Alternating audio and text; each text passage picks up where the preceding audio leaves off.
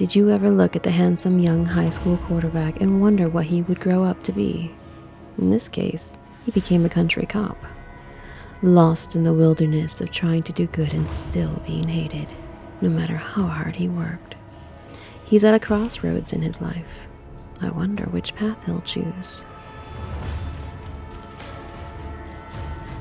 This is the Dark Inheritance Podcast, a serial about family, hate, and magic.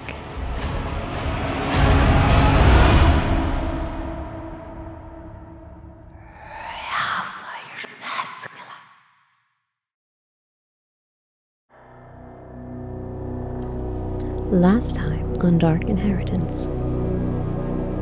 She recognized her grandfather's ancient wildflower field guide among the contents. Kate plucked it from the box and turned it over in her hands. It was bound in butter-soft green leather, and she ran her fingers over the well-loved cover, remembering all the times she'd flipped through its pages. She looked up at the other boxes that were scattered around the room. Why had her grandmother been packing away her things? Kate Dane had treasured her husband's field guide. It was only then, as Kate scrutinized the room, she realized she could see a slice of the backyard through the doorway that led into the pantry. The back door was open.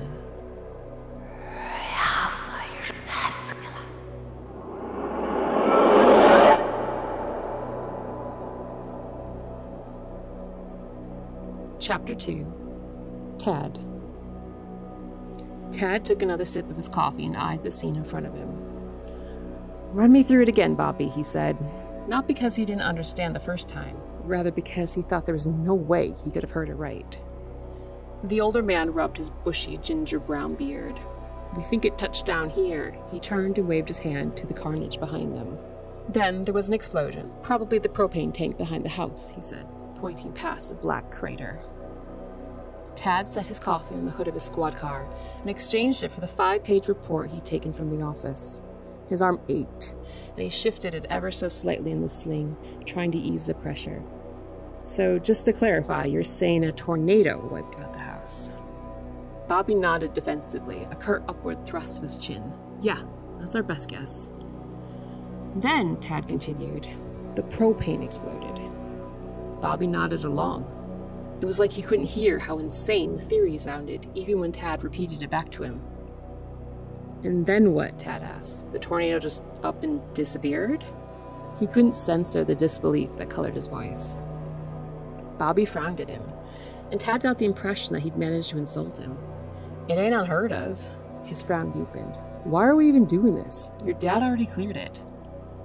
Tad clenched his jaw. "I just want to get things clear in my head. I wasn't on scene." "Yeah, I heard about that. How's your arm?" Tad hefted the sling by way of response. "It's okay. Doc's got me on painkillers and antibiotics. Truck's totaled, though." Bobby clucked his tongue in sympathy. "Tough luck, man." Tad nodded. "So, about this theory, you gotta admit it's pretty damn implausible." He expected some kickback, braced for it even, but it never came. Bobby just shrugged. "Maybe, but there's an eyewitness." That grabbed Tad's attention. "Seriously?" He flipped awkwardly through the report. "That's not in here." He looked back up at Bobby. "Who?" Bobby pointed east to a house. From this distance, Tad could just make out the line of roof. Neighbor saw the whole thing. "Okay," Tad said, setting the report on the hood and reaching for his pen. "What's their name?" Bobby shrugged apologetically. "Don't know, kid. Not my job." Tad sighed and ran his hand over his face, feeling the stubble on his cheeks. He should have shaved that morning.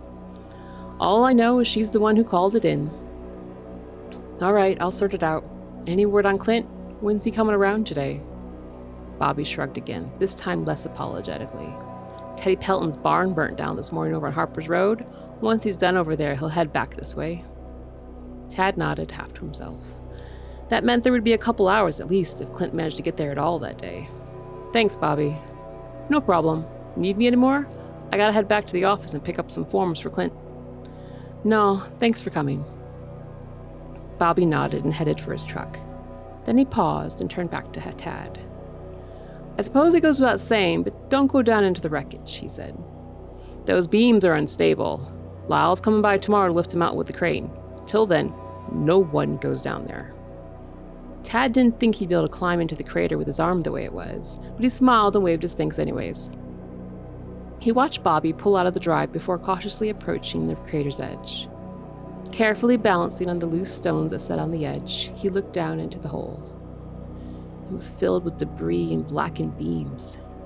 Half of a melted doll's face peered at him from the bottom of the wreckage. His mind went back to the report still in his hand. Haven and Abigail Dane, aged 3 and 5. Sourness bloomed in his stomach. It was one thing when it was just a fact written on paper, but it was a whole other ballgame when the evidence was right in front of his face. He turned, his weight pushing some of the stones into the hole, and collected his things off the hood of the squad car. He eyed the house in the distance. In the end, it took him more time to get in and out of his car than it did to drive up the road to the neighboring house. Before he got out of the car, he double-checked the report.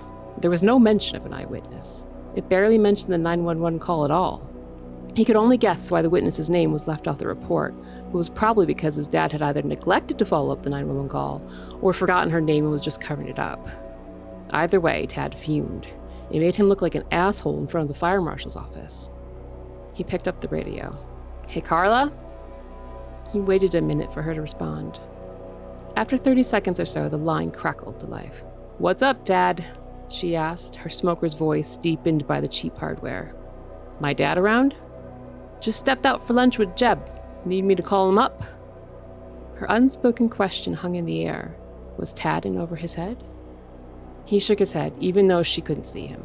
"No, I'll talk to him when I get back." He hesitated, not sure if he should, then plunged ahead anyways. "Hey, there's some information missing from the report about the 911 call for the Dane fire. Do you know anything about that?" He held his breath, waiting for her rejection. "Wasn't on duty, kid," she said, her voice clipped. "Yeah," he pressed, "but didn't my dad say anything about it?" The line was silent, and he wondered if he pushed her too far. "Can't remember that he did," she eventually answered. Her voice was like an Arctic wind, and he grimaced, alone in his car. He'd taken it too far.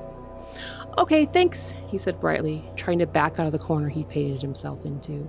"I was just wondering. I'm on my way to check on it now. I should be back in the office in an hour or so." "Okay," she said, her voice distant and coldly professional. He sighed and signed off. He should put in for a transfer to another station. It was bad enough that his dad was chief, but those guys were already a functioning unit before he got there. When he was a kid, he was practically their mascot, but now that he was a real officer, they looked at him like he was the fucking enemy. He looked at the house through the dirty windshield.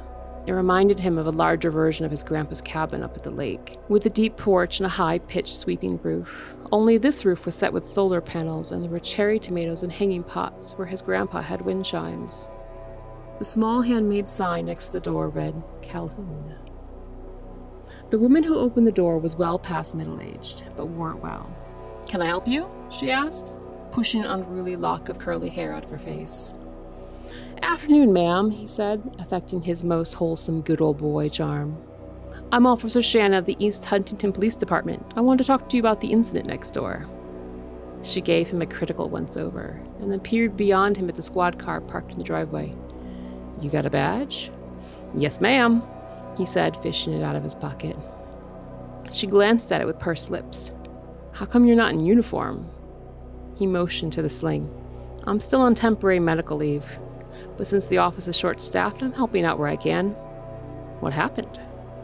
"Deer," he said simply. She nodded in understanding, then stepped aside and let him enter. The house was a veritable jungle filled with green things.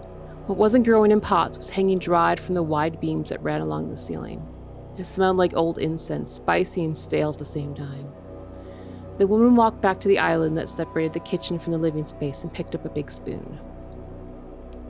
"Well," she said, as she stirred the big pot that was simmering on the stove, "it took you long enough. I thought I was going to have to go over there and take care of it by myself." Startled, he looked away from the plants, not sure he'd heard her correctly. "Come again?" The woman eyed him. "You're here about Rich and Ann's place, right?"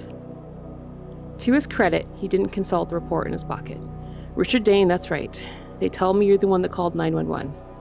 She nodded, saw the whole thing. Want to tell me about it? He asked, pulling his notebook out of his breast pocket. She gave the pot a final stir and then set the spoon on the counter beside the stove. You want something to drink? She asked, pulling open a cupboard and pulling down a set of glasses. He shrugged before he remembered the action with Hurt. Sure, he said, setting his notebook down on her coffee table and massaging his shoulder. She set a glass of iced tea in front of him and then settled herself in one of the armchairs that flanked the table. He took his cues from her and sat on the couch. It was an old wicker piece that creaked under his weight and smelled like dead roses. She watched him with a sharp gaze. What do you know? He tilted his head and considered her question. Why don't we start with your name and what happened to make you call 911? I hope you enjoy Tad as much as I enjoy writing Tad. Tad is a character, he actually might be my favorite character out of the whole series. The character of Tad was originally inspired by the old CSI, like I'm talking the original CSI. Did I mention that this story was a long time in the making? I've been working on it for a very long time. So anyways, I'm talking the old CSI, the very original one, original cast, like think back first season.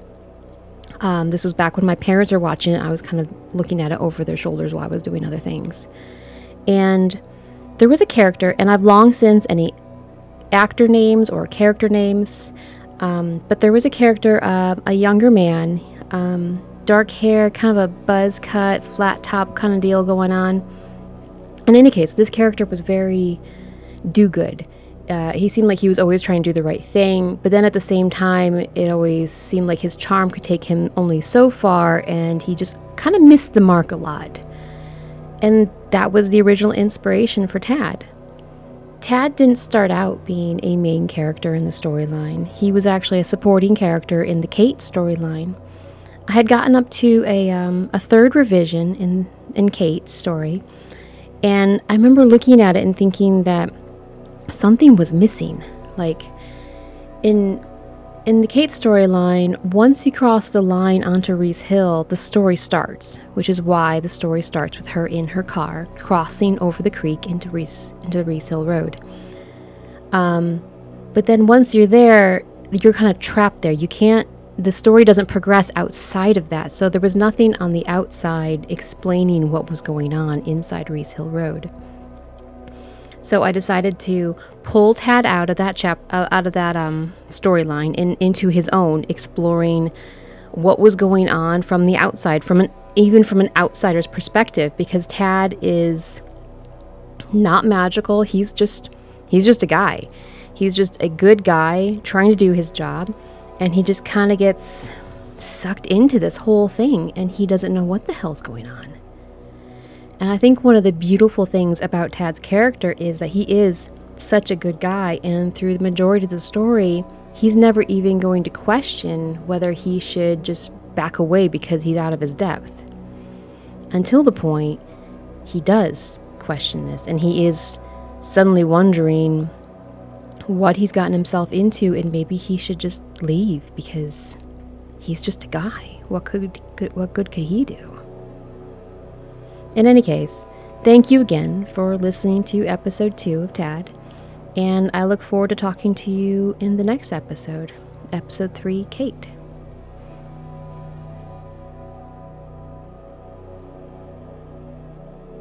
Dark Inheritance was created by DMZ Barth. Theme music was created by Viorinen and Philip Mariani. Special effects were created by Tippus Sound, Zombie Unit, and Red Octopus. Special thanks to all the subscribers who make this podcast possible.